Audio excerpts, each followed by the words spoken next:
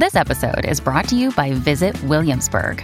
In Williamsburg, Virginia, there's never too much of a good thing. Whether you're a foodie, a golfer, a history buff, a shopaholic, an outdoor enthusiast, or a thrill seeker, you'll find what you came for here and more. So ask yourself, what is it you want? Discover Williamsburg and plan your trip at visitwilliamsburg.com.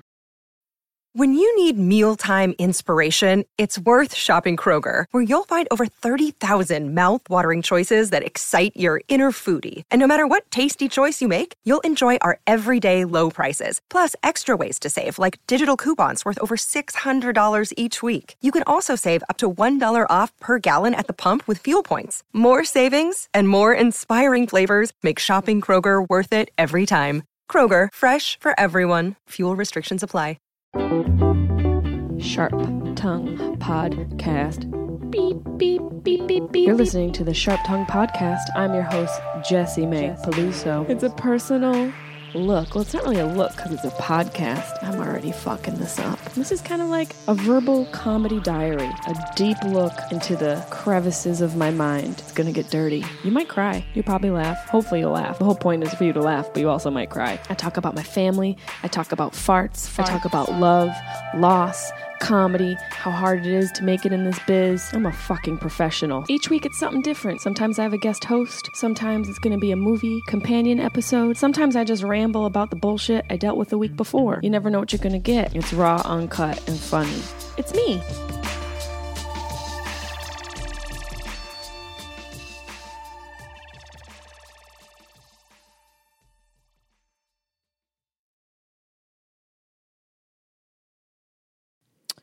Well, how have you guys been?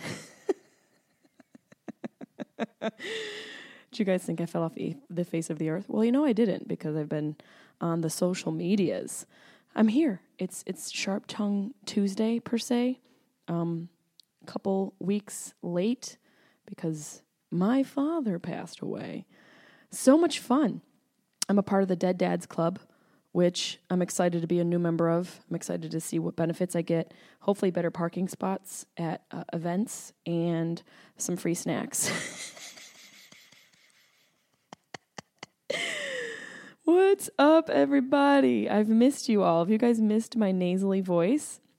I always wonder, like, if you guys don't get your episodes, if you're pissed, or if you're like, well, I guess we're okay, because we didn't have to listen to that Syracuse nasal action that's coming out of her mouth. We're here. I'm back in LA. I just took my hair down from, it was in a bun that it's been in for about 3 days.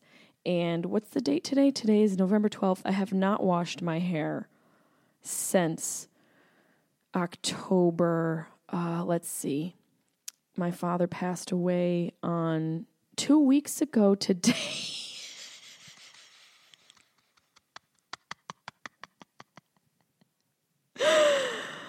Happy Veterans Day. It's so funny how you don't even realize that. So I have not washed my hair since 10 days. So that's where I'm at. Okay. I don't want you guys to judge me. So I'm going to wash it today. But I felt that I needed to just let it be free one more day. You know, because I feel like all the emotions of the past 2 weeks are accumulated inside of my hair right now.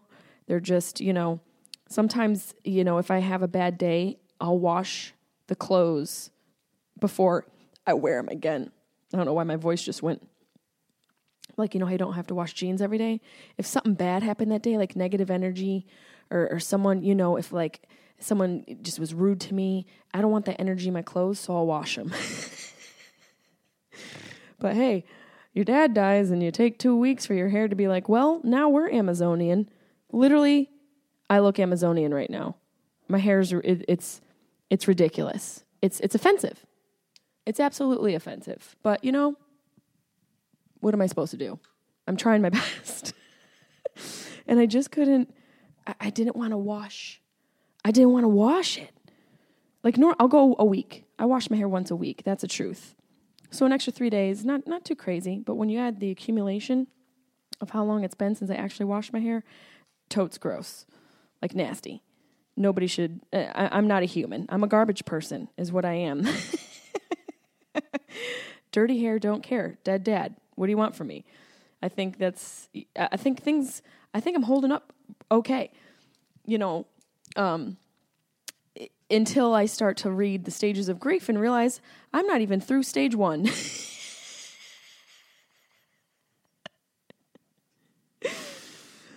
I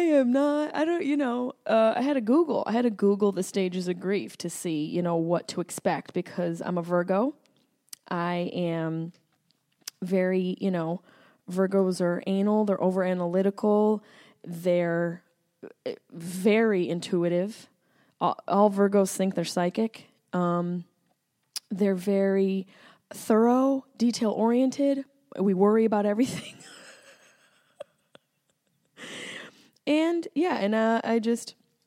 I wanted to Google and see what I could expect so I can just prepare myself. And even though I'm an adult, I'm also a realistic person, I realize that I have never gone through something like this before. So I obviously can't prepare really for what emotions I'm going to be experiencing.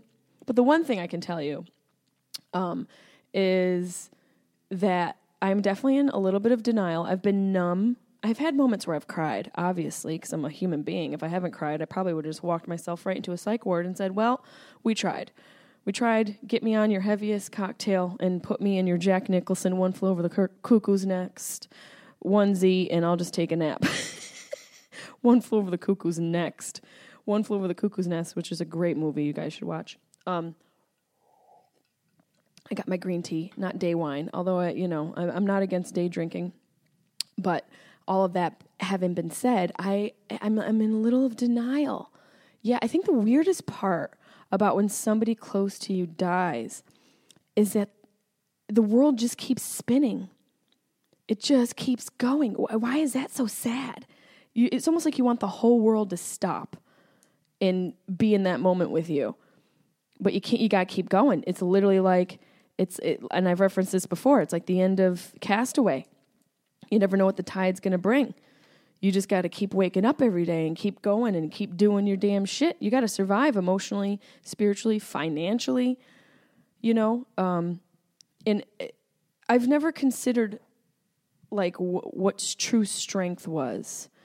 I'm a strong person, even though I'm a skinny bitch. I look very skinny, but I'm actually very physically strong. Being able to pick up weights and squats and, I lift, bro. I sound like such a douchebag.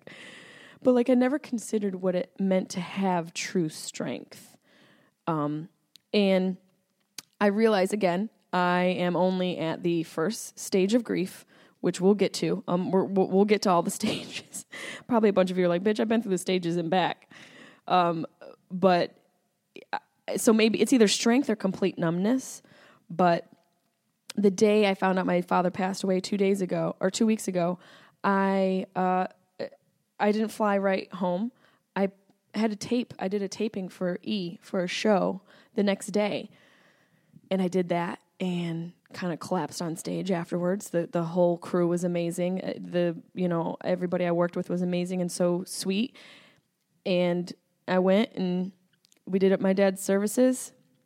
I stayed there for, the weekend. And then I had to fly to New York and do another taping the following Tuesday. Why did I say the following?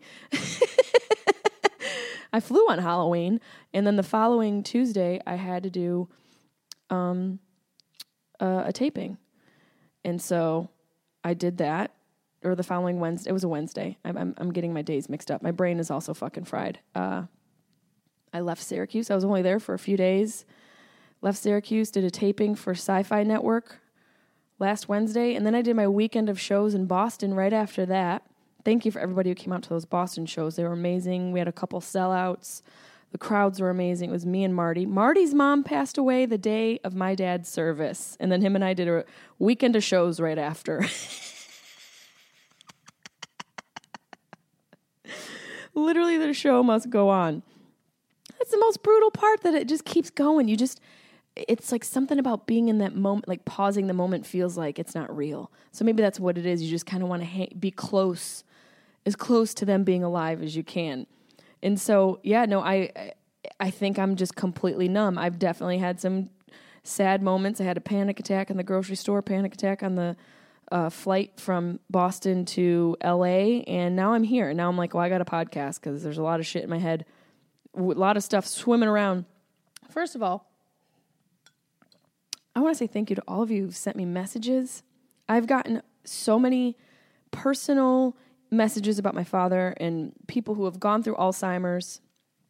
I am blown away. I am so overwhelmed, and I feel humbled by all the messages you guys have sent me. I'm trying to get through all of them myself. So if you're listening and I haven't responded to you, be patient. It might be a year from now. I don't fucking know. Depends on what stage of grief I'm at that point. Like, literally, my dad has only been dead 2 weeks. I'm already looking for his ghost.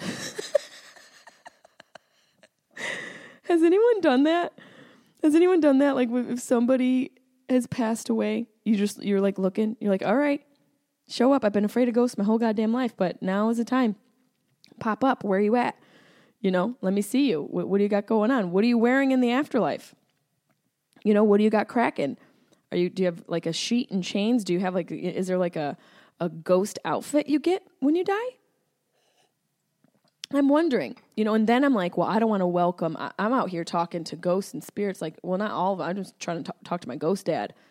Not like the Bill Cosby ghost dad, because I'd be the one that would probably fall asleep and die in that scenario. We all know how that turns out. But like my dad, you know, I'm not trying to open up to all your fathers and all your spirits. I don't want them coming into my space.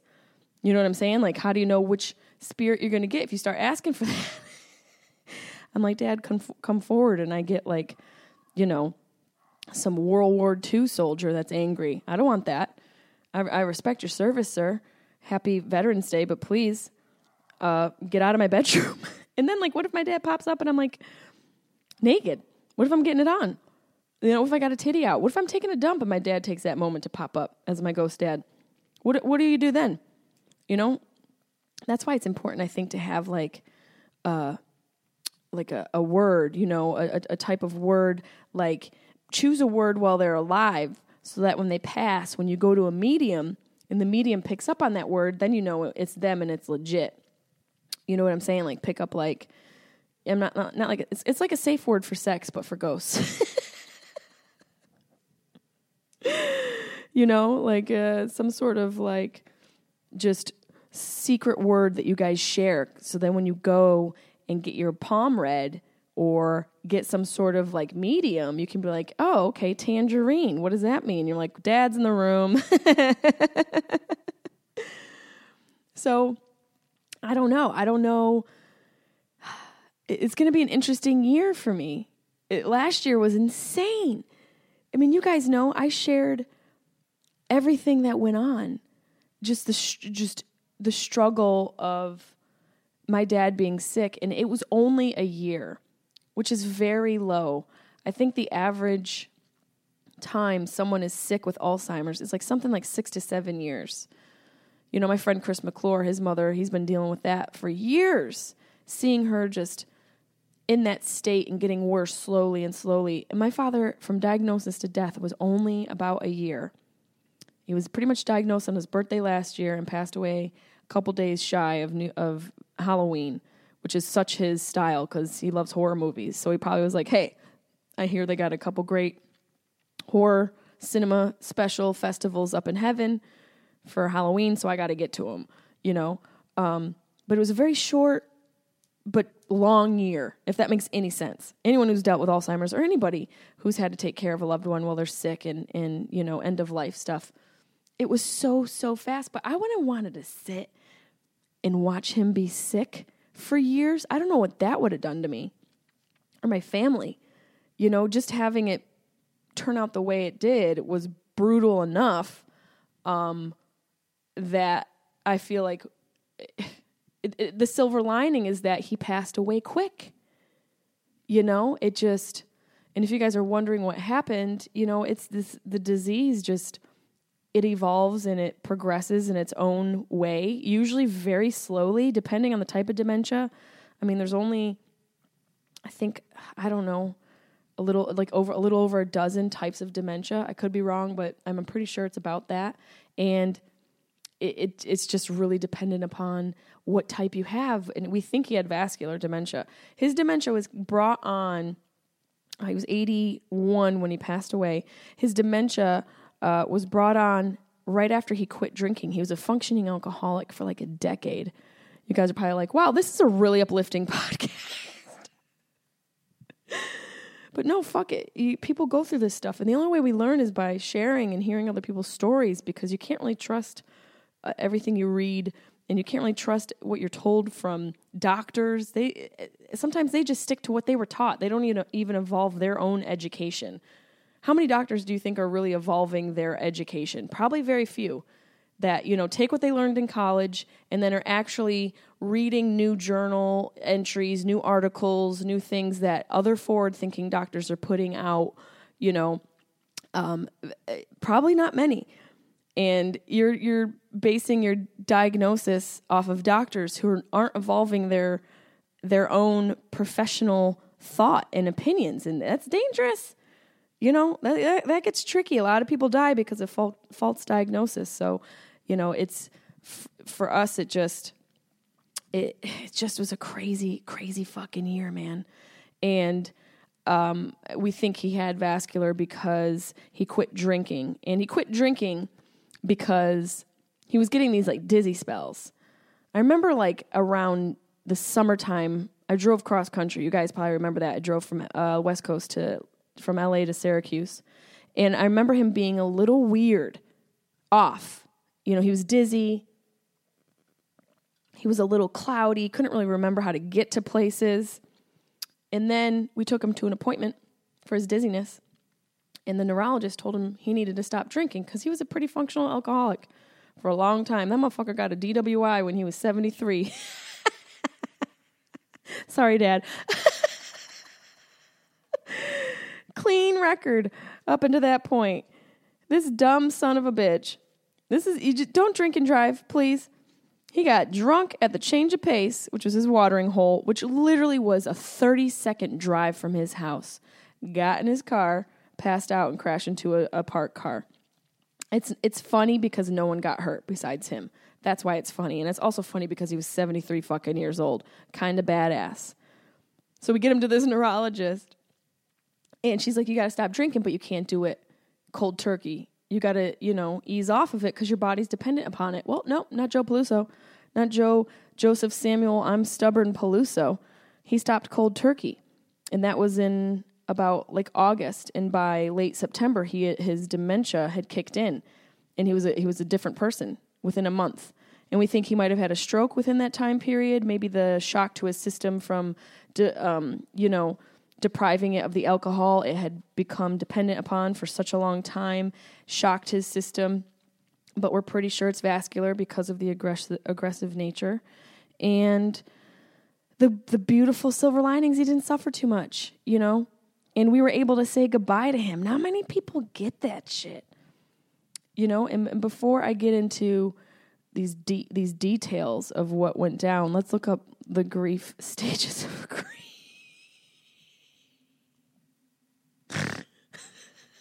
Oh, God. Okay, I went to Wikipedia.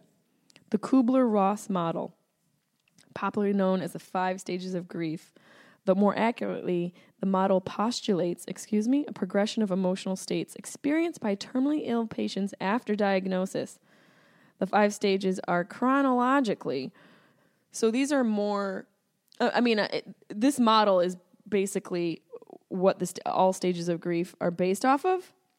But this specifically has to do with people who realize that they are going to die, which is a whole other, I would imagine, gamut of emotions. But I guess through clinical studies and psychiatric testing that this is what they've come up with. Denial. Hi, I'm there.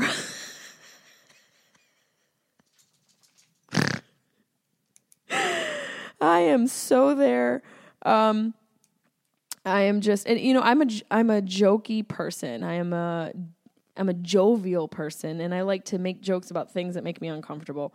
Call it denial, call it survival. I don't care what the fuck you call it, but that's how I've been my whole life. So maybe I've been in denial my whole goddamn life. Maybe I've literally been in the first stage of grieving my entire fucking life. And now it's about to kick into the real process of going through all the stages. So the first stage is denial. The first reaction is denial. I'm going to read it to you guys. In this stage, individuals believe the diagnosis is somehow mistaken, clinging to a false, preferable reality.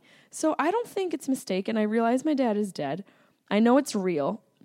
I'm literally trying to see his ghost. So obviously I've sort of accepted that he's dead. Maybe I haven't accepted what those emotions connected to loving somebody and losing them. I haven't accepted that yet. That's possible. I'm not in denial about that. So I feel like I'm already ahead of the game.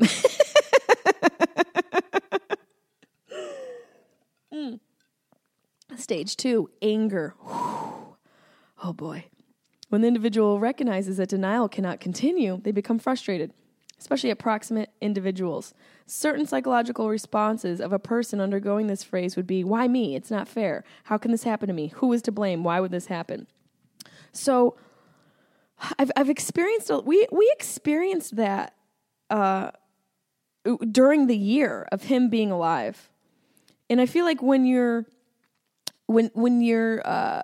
the stages of grieving, I feel might be a little bit more cyclical in this instance because basically we had to mourn him and say goodbye to him while he was still with us. So I think the interpretation of these stages of grief are a little bit more fluid in how it can help you understand what to expect, but also know that your specific experience may be a little different as far as these stages are concerned. That's what I'm telling myself. Does that still sound like denial? I don't feel anger. I don't, I don't, but who knows? Who knows? Maybe this episode is just pure denial. We'll just go with pure denial. And next week I'm like, what the fuck? Stage 3, bargaining. At first I thought that said gambling. I'm like, well, that was my dad's whole life. The third stage involves the hope that the individual can avoid a cause of grief. Usually the negotiation for an extended life is made in exchange for a reformed lifestyle. People facing less serious trauma can bargain or seek compromise. Examples include the terminally ill person who, quote-unquote, negotiates with God to attend a daughter's wedding or an attempt to bargain for more time to live in exchange for a reformed lifestyle. Damn, that's deep. It sounds like a deal with the devil. It sounds like step 3 is like, all right, what do you need, bud? I need 6 more weeks. What do you got? What can you offer me for 72 hours? That's an interesting concept. And I know it's something that's definitely been sort of highlighted in pop culture and movies. I feel like The Devil's Advocate with Al Pacino and Keanu Reeves kind of touched on that. Didn't he sort of make a deal with the devil in that sense? I think that's what this sounds like. It's just like, hey, or God. I don't know why it has to be the devil. See, I think I'm already in stage 2. I think I'm going through anger right now. I think you guys are witnessing it. This is very interesting. It's because they sound like such basic emotions: denial, anger, bargaining. Stage 4, depression. Oh, fuck. Well, the good thing is I'm stocked up on weed. I've got enough weed to last me at least a year. Depression. I'm so sad. Why bother with anything? I'm going to die soon. So what's the point? I miss my loved one. Why go on? During the 4th stage, the individual despairs at the recognition of their mortality. In this state, the individual may become silent, refuse visitors, and spend much of the time mournful and sullen. Mourning, I'm not looking forward to this at all. This is totally the antithesis of who I am as a person. I've never really been a depressed person. My father suffered with depression. I've definitely have days where I'm depressed, but usually it's around the time where I'm about to open up the blood floodgates and turn into a demon for 7 days. I'm not like a naturally depressed person, so this stage really terrifies me. So, I'm going to have to stock up on the weed. I feel like with these stages, they should have like tools, you know, like, oh, denial's coming. Well, here in this stage, have fun, paint and go roller skating and have fun, go dance and have a great time. Anger, you might want to take up on an archery class or do some yoga or perhaps have lots of sex. Like there should be like counteractive things that you can, you know, implement into your lifestyle to sort of combat these things. But I guess it defeats the purpose of grief because you're supposed to experience all these goddamn emotions. Meanwhile, I just want to smoke a blunt and drink a bottle of wine and be left the fuck alone. All right, anger's kicking in. It's kicking in. I feel a bargain coming on. I just go into Marshall's. Can I bargain? The fifth and final stage of grief is acceptance. It's going to be okay. I can't fight it. I may as well prepare for it. Hey guys, I feel like I've already gone through these stages because remember in the beginning I said I wanted to look up the stages because I want to be prepared. Look at me. I'm healed. I'm fine. In this last stage, individuals embrace mortality or inevitable future of that of a loved one or other tragic event. People dying may precede the survivors in the state, which typically comes with a calm, retrospective view for the individual and a stable condition of emotions. Wow. Yeah, I've kind of accepted it. And again, I know I'm not healed. I'm not trying to say that I'm healed by any stretch of the term. I'm not trying to say that I'm strong because I was saying like, oh, maybe I'm just so strong that I'm not going to experience these emotions. I just think that the stages of grief are a fluid experience that sort of molds to what your particular state has been, whether it's been, you know, because if say my dad just got taken in a car accident, I feel like these stages of grief would come more in like a loop, like constantly feeling them and going through them because it was so tragic. But if anyone who's ever had to deal with a loved one who's been sick for a while, you kind of go through this. You kind of go through it. And you don't even realize you've gone through it until you're out of it. Because I was definitely in denial in the beginning. I was angry. I was trying to find, you know, just someone to blame. And then I started bargaining for sure. You know, I started bargaining like, okay, well, what if we might need to change his diet. What if we do this? What if we do that? What if we, you know, and I've definitely dealt with the depression of it, I mean, you guys have seen the videos that I've posted and I've shared a few moments where I was sad and crying. But most of those moments were obviously behind closed doors or with loved ones. And it was extremely painful, you know, and the one thing that's frustrating about a disease like Alzheimer's, I've said this before, I try and say it as much as possible. It's not a normal state. It's not a normal aging process. It's not a part of the aging process. It's not normal. It's not an old person's disease. I've done a lot of reading. I've ordered so many fucking books to sort of, you know, prepare myself and learn about what to expect and sort of how to combat this a little bit. If it's not a normal part of the aging process, then what is it? You know, what is Alzheimer's and dementia? And the reality is it's an inflammatory disease of the brain. It's inflammation. And what causes inflammation? Well, a lot of things cause it. Environmental stress in general. But for the most part, it's nutrition. What you're eating, what you've been eating, what your parents ate, what's in your DNA that's made you sensitive to foods. And, you know, so that part of it, I've definitely dove into and tried to learn as much as I can, because if you can control some of life and avoid some of these things, then why not? Why not implement some? I've said implement like 4 times in this podcast already. You know, a person learned a word when they say it like 6 times in the sentence that they're talking with you. Like, well, the juxtaposition of that banana really affects the juxtaposition of my emotions. It's like, calm down, Trish. We get it. You got Word Doc on your phone. We're cool. But like, I want to fill my brain with knowledge. Knowledge is power. Just a 1980s PSA commercial. I've told you guys about the Brain Food by Dr. Lisa Mosconi, who she has worked and spent a lot of her life researching dementia and Alzheimer's specifically, and has done clinical trials to see what the causes are and what you can do to help combat that disease. She's the associate director of the Weill Cornell Alzheimer's Prevention Clinic. That's Brain Food by Dr. Lisa Mosconi. The Unbreakable Brain by Will Mitchell. Shield Your Brain from Cognitive Decline for Life. Both of these people are extremely intelligent. He has a bachelor's degree in microbiology and a master's in Oriental medicine, which, sounds like something that my dad says, and it sounds racist. My dad used to say Oriental all the time, and I had to tell him that wasn't okay. But apparently when it comes to medicine, it's totally fine. Very confusing. So that's a very clinical book.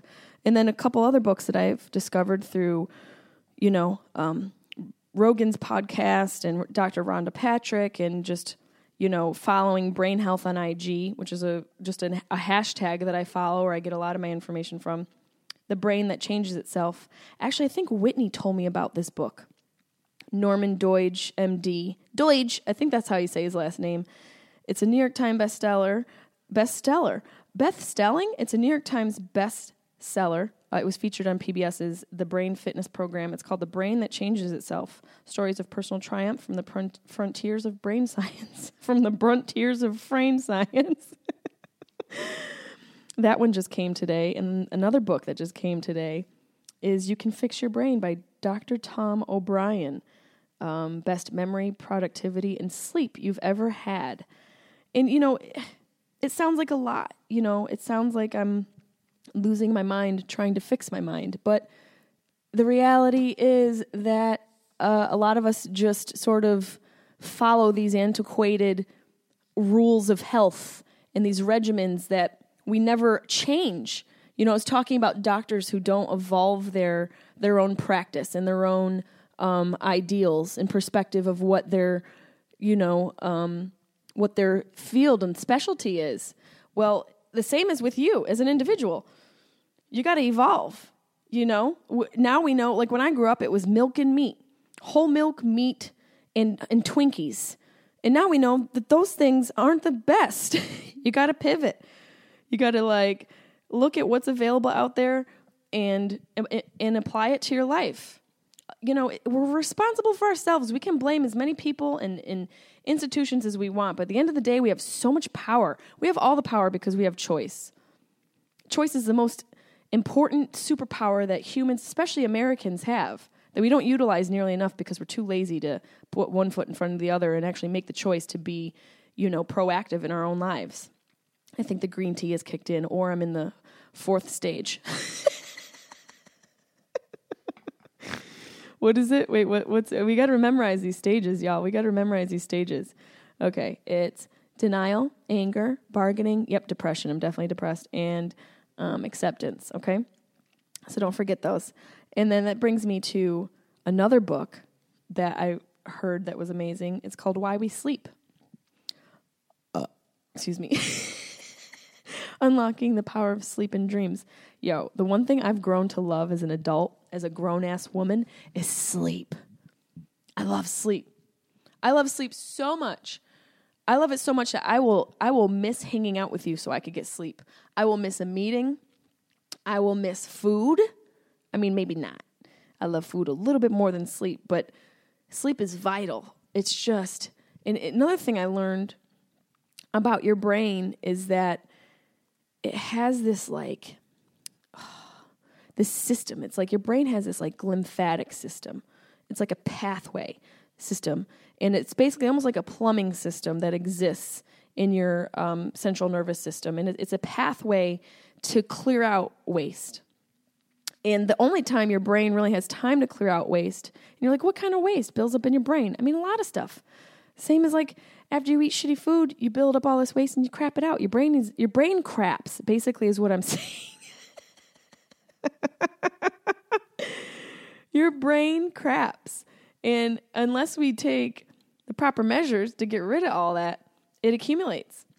And what ends up happening is, your brain, one of the byproducts and one of the accumulative buildup, like plaque that happens in your brain, are these like beta amyloid proteins. And those are the things that build up. And those are the proteins that are linked, the plaques that are linked to Alzheimer's and dementia. And your brain gets rid of these plaques at night. Gets, it flushes them through your glymphatic brain shit system. So literally these little poops come out of your brain. You got to clear them out at night. And there's a whole bunch of food that can break them down as well. So just if this stuff is something that you're experiencing with your family or personally, I would highly recommend these books, and also checking out Dr. Rhonda Patrick, who is a neuroscientist who has just really has her nose to the ground as far as like what the current science is.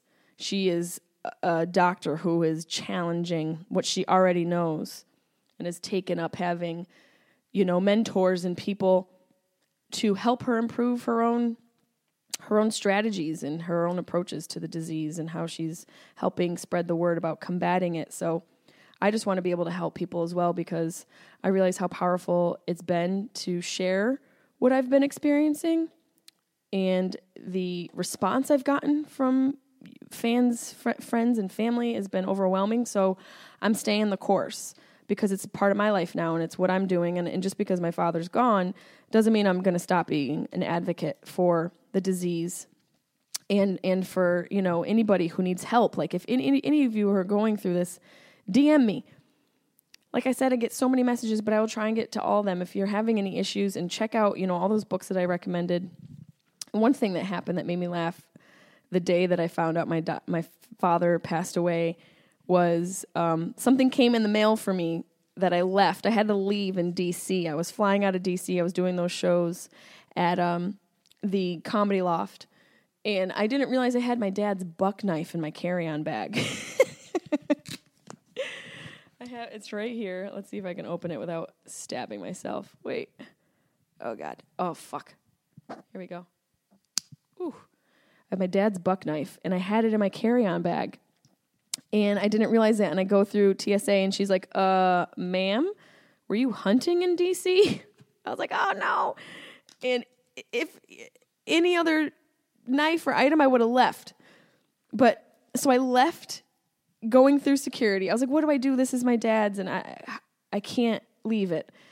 And she's like, you gotta go back out. You know how TSA is. You gotta go back out. They've got such fucking attitudes. You gotta go back out, bitch. And so I went back out, left it, made sure I had someone come and pick it up for me. Told them it was James from the DC Comedy Loft. Thank you, James, so much. The manager at the comedy club who took care of it for me, mailed it back to me. And the day I found out my dad died. Why is that funny to me? Is that terrible that I think that's funny? I opened the package. I'm like, what is this? I'm like, I've been crying. And I opened up the package and I was like, okay, fair enough. I laughed. I thought that was so like ridiculous that what came in the mail was my dad's buck knife. It's a cool knife, it's a cool thing to have. And the services were nice. We had him cremated. My dad did not want to be in a casket. Thank God. What a weird fucking tradition. What are we doing there? Huh? You want to look in? You want to look in at Aunt Ida with a blush? She's got blush on?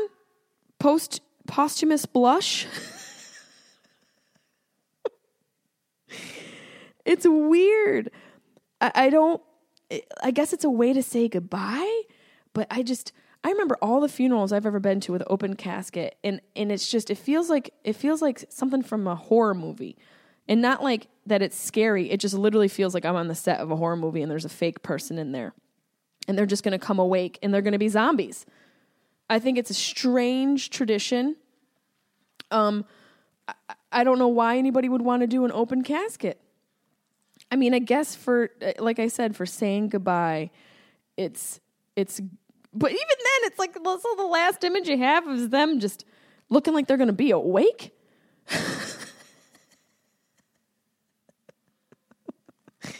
It's got to be some religious shit, right? Oh man. It's just, why is it like Catholic? But it exists in all religions. It's just kind of weird to be like, yeah, my dad died. You want to look at him? Just peek your head, poke him in the cheek. Yeah, go ahead and just feel around in there and see. Take a selfie. Like what? You know, there's some bitch somewhere who's taking a selfie with someone in a casket. You know it. I want you guys to Google that shit. Don't send me any photos though, because I don't want to see it. But I bet you it exists. I'm gonna Google it right now. Open casket selfies. I bet you there's some cruel bitches who are so thirsty about getting. Oh my God, they're.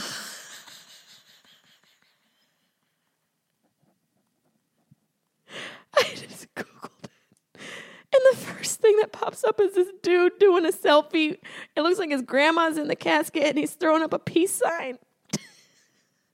I can't believe that. Oh my God.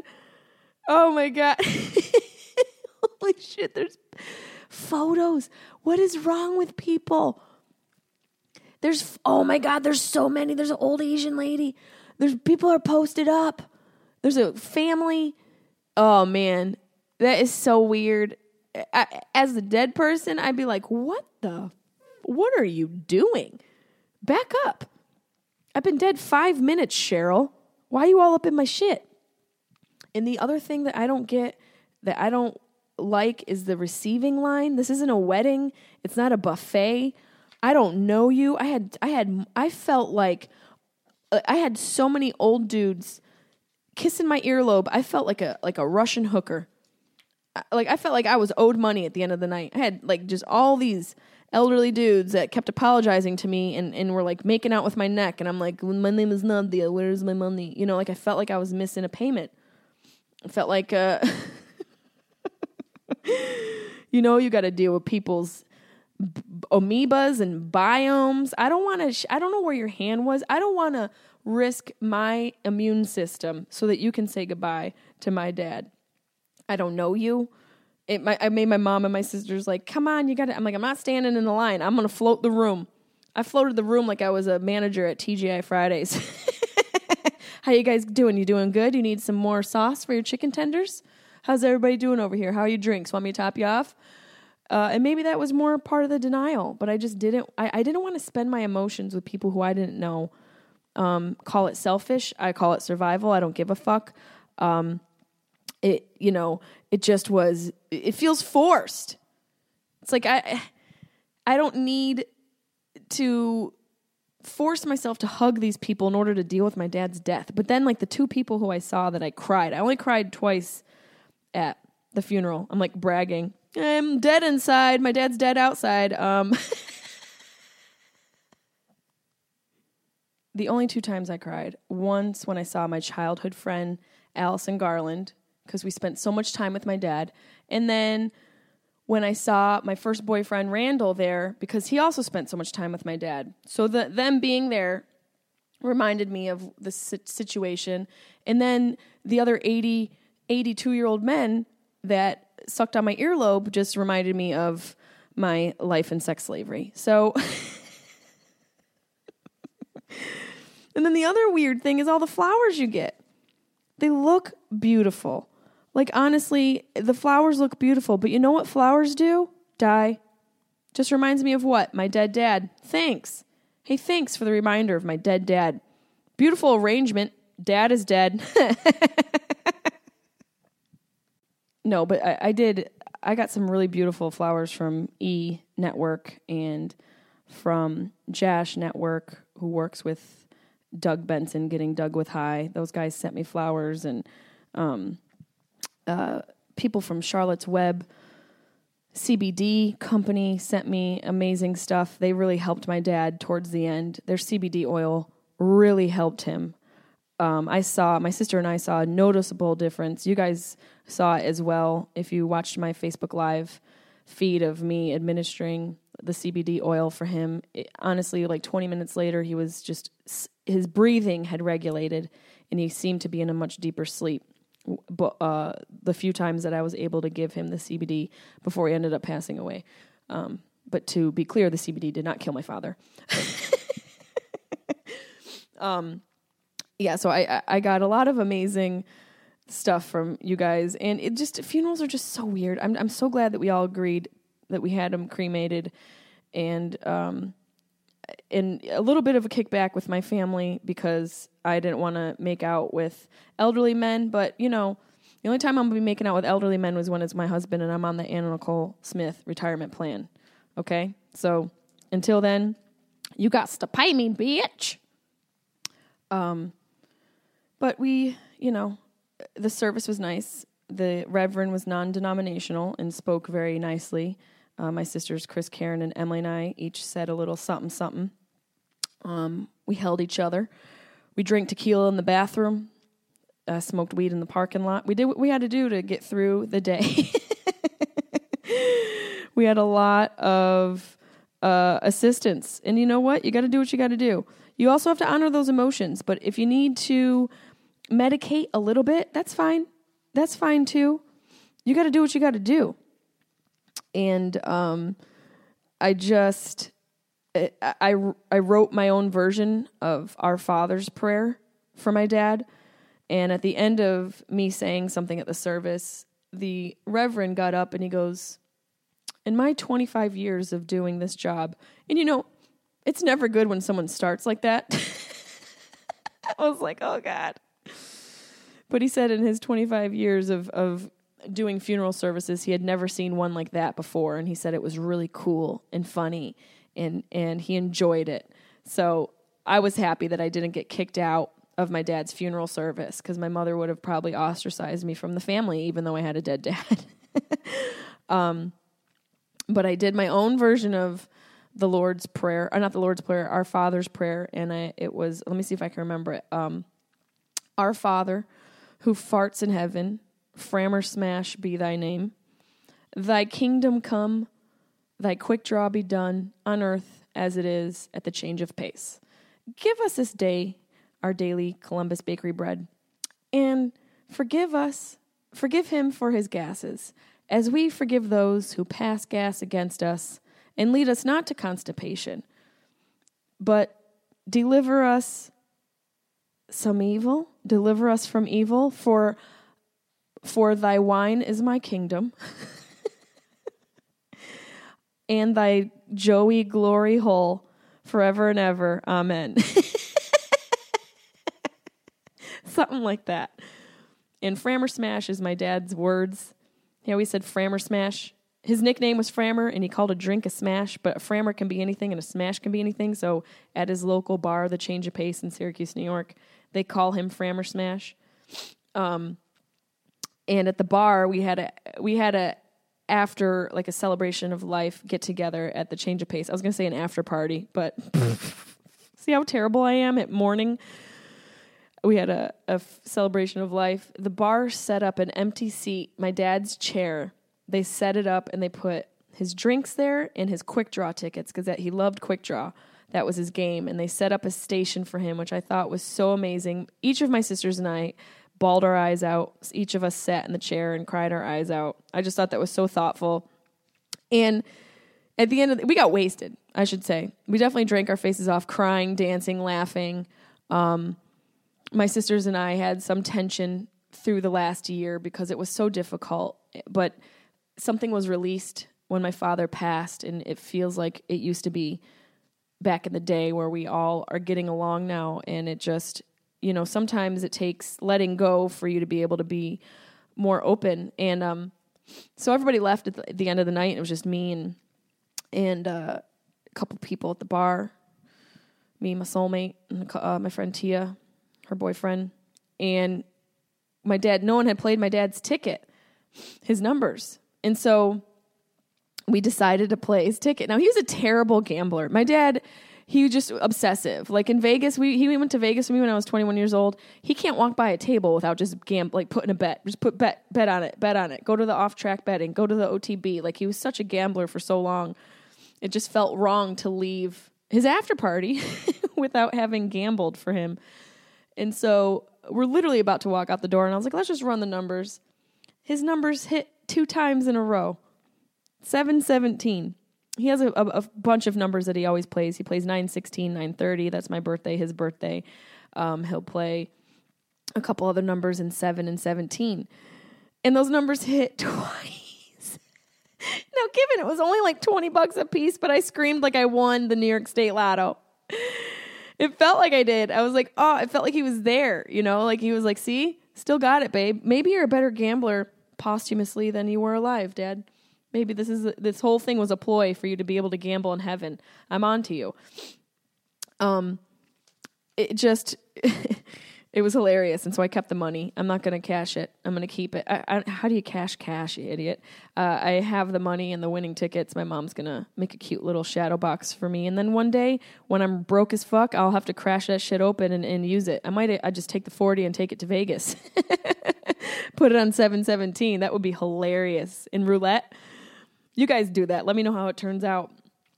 But yeah, so my hair's dirty. I'm going to wash it after this. I'm going to wash away all the stuff. I'm going to try and go through these stages of grief.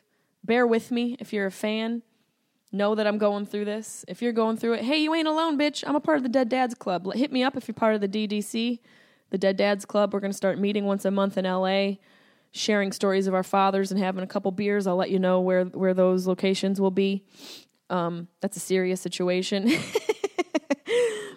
I'm going to be in Syracuse at the Funny Bone, November 21st and 23rd.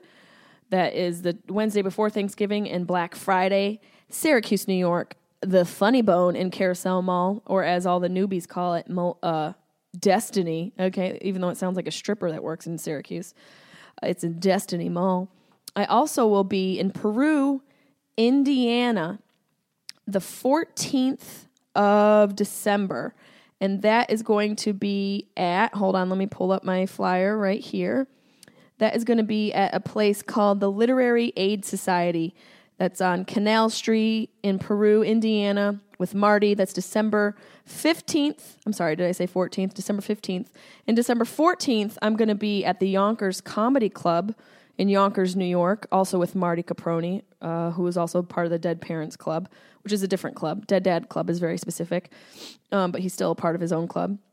He's a part of the DMC, the Dead Moms Club. He will be with me. That's December 14th at Yonkers Comedy Club, Yonkers, New York. December 15th, Peru, Indiana, at the Literary Aid Society. Also, I'm doing a special one-night engagement at the Helium in Buffalo, New York, December 6th. So check out, I think jessiemay.com. I think we'll have those tickets up soon. If not, you can Google those places. Please come out. I need it. I need you guys. I want your support. Need your support. I'm not afraid to say that I need it. And we'll see what stage of grief I'm at that point. We'll see where I'm at in my grieving process. And if I offended any of you with my open casket talk, I'd really, hey, if you're offended, it's probably because you haven't figured out a skill that you need to learn or something. Your brain has got too much time. Anybody who's offended by something, just you've got idle time in your brain.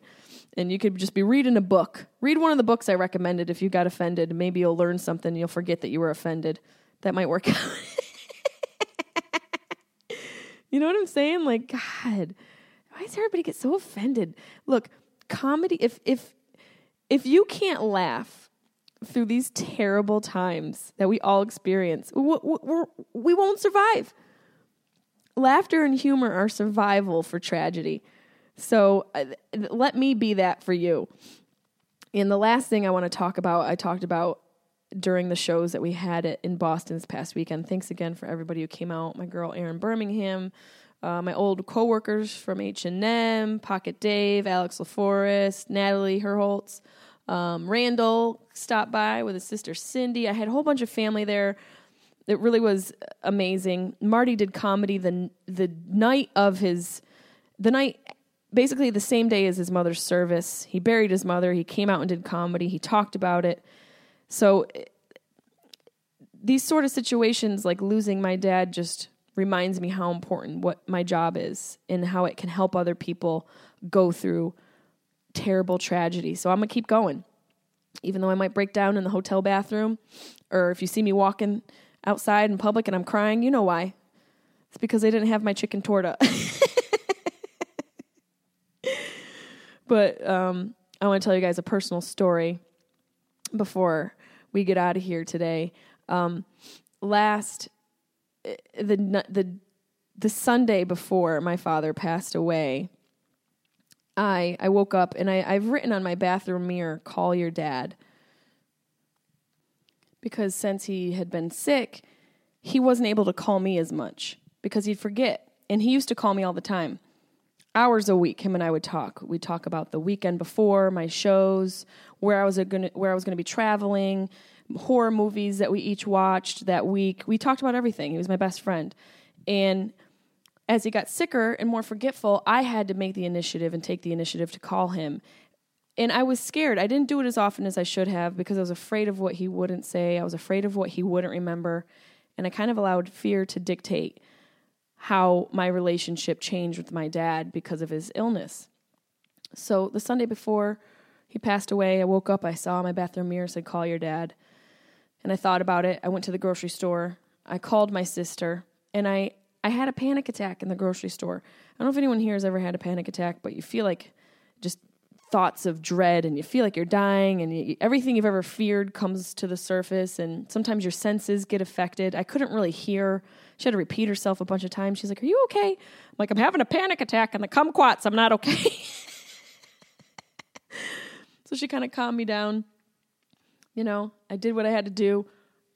Walk through the store. I bought like 6 jars of peanut butter. I had like jam, a whole bunch of pizza. I didn't even know what to buy. I just was like in a pure panic. I got home. I saw in the bathroom mirror, I said, "Call your dad." And I went to my phone just to get some sort of, so many people had messaged me and I just wanted some relief or something. And I went to my Instagram and I had so many DMs. And out of all the DMs I could have opened, I opened one from a comedian who I had never met. And it was from John Heffron. And he said, "My mother had Alzheimer's, and I'm sorry you're going through this. If it's any sort of relief for you to know that you're not alone." That's basically what his message was. He was just reaching out, letting me know that he also had experienced it. And I was like, I honestly needed to hear something at this moment because I just had a panic attack over the avocados at the grocery store. I said, I thought I was losing my hearing, and my sister made fun of me, and I just feel today is a bad day, Sunday. I don't know why. I'm just feeling a little crazy today. And he's like, "It's funny you should say the thing about hearing because hearing is one of the last senses to go when you're passing." And I didn't know that. And I Googled it, and he was right. According to Google, when you're in your final stages of life, hearing is the last to go. And I came home. I looked at the bathroom mirror, said, "Call your dad," and I still didn't call him.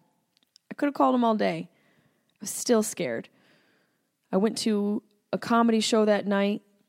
I did a Brady Matthews show at the Comedy Store. And I still was thinking about it, "Call your dad." And I got home at like 1 o'clock in the morning. I looked at the bathroom mirror again. "Call your dad." And then I called the nursing home where he was. The night nurse, Karen, answered. And I said, "Is my dad still with us?" And she said, "Yes." And I said, "Can you do me a favor and just go into his room and tell him that Jessie called, his daughter, and that she loves him very much?" And she said, "Sure, I can do that for sure." And she went in and told him. I had hung up. That was about 2:10 in the morning. So it was about, 2 to 3, 3 to 4. That was about 5 in the morning. And my sister called me about half an hour later after I had hung up with the nurse to tell me that Dad had passed away. So my father waited for my call to be let go. And if that's not beautiful, if that's not a sign that maybe some of this isn't completely coincidence, if that's not a sign that you spreading love, you reaching out to people has more of an impact than you realize. Like John Heffron, had he never sent me that message, I wouldn't even considered to call my dad. Even though I had written the message myself, I had literally given myself a sign. I wasn't even taking my own sign. It took a comedian I'd never met to put that into the universe. And the universe was telling me something was wrong. My panic attacks, I'm so connected to my father, and I felt a disarray all day Sunday. And then he ended up passing away early Monday morning. But the fact that I was able to know that one of the last things he heard before he left this life was that I loved him and I was okay. So I just wanted to share that with you guys. If you ever have something you want to say to a stranger, a loved one, a friend, a family member, say it. They're listening. It's so important to share. It's so important to spread love.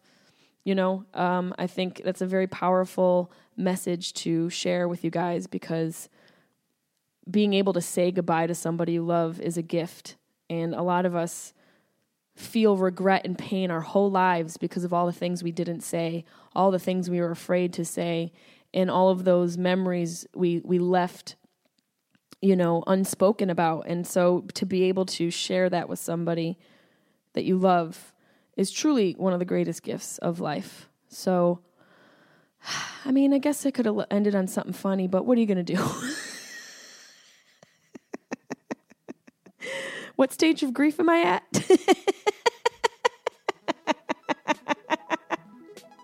I think I'm still in denial. That's okay. I'm going to get through this just fine. You guys have a great week. Okay? Live your truths. Don't be an asshole. Tell somebody you love them today. I love you guys. Don't forget to call your dad.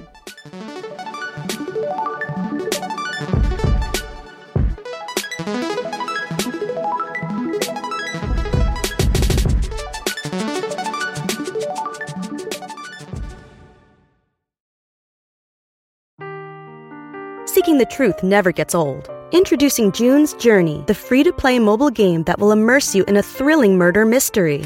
Join June Parker as she uncovers hidden objects and clues to solve her sister's death in a beautifully illustrated world set in the Roaring '20s.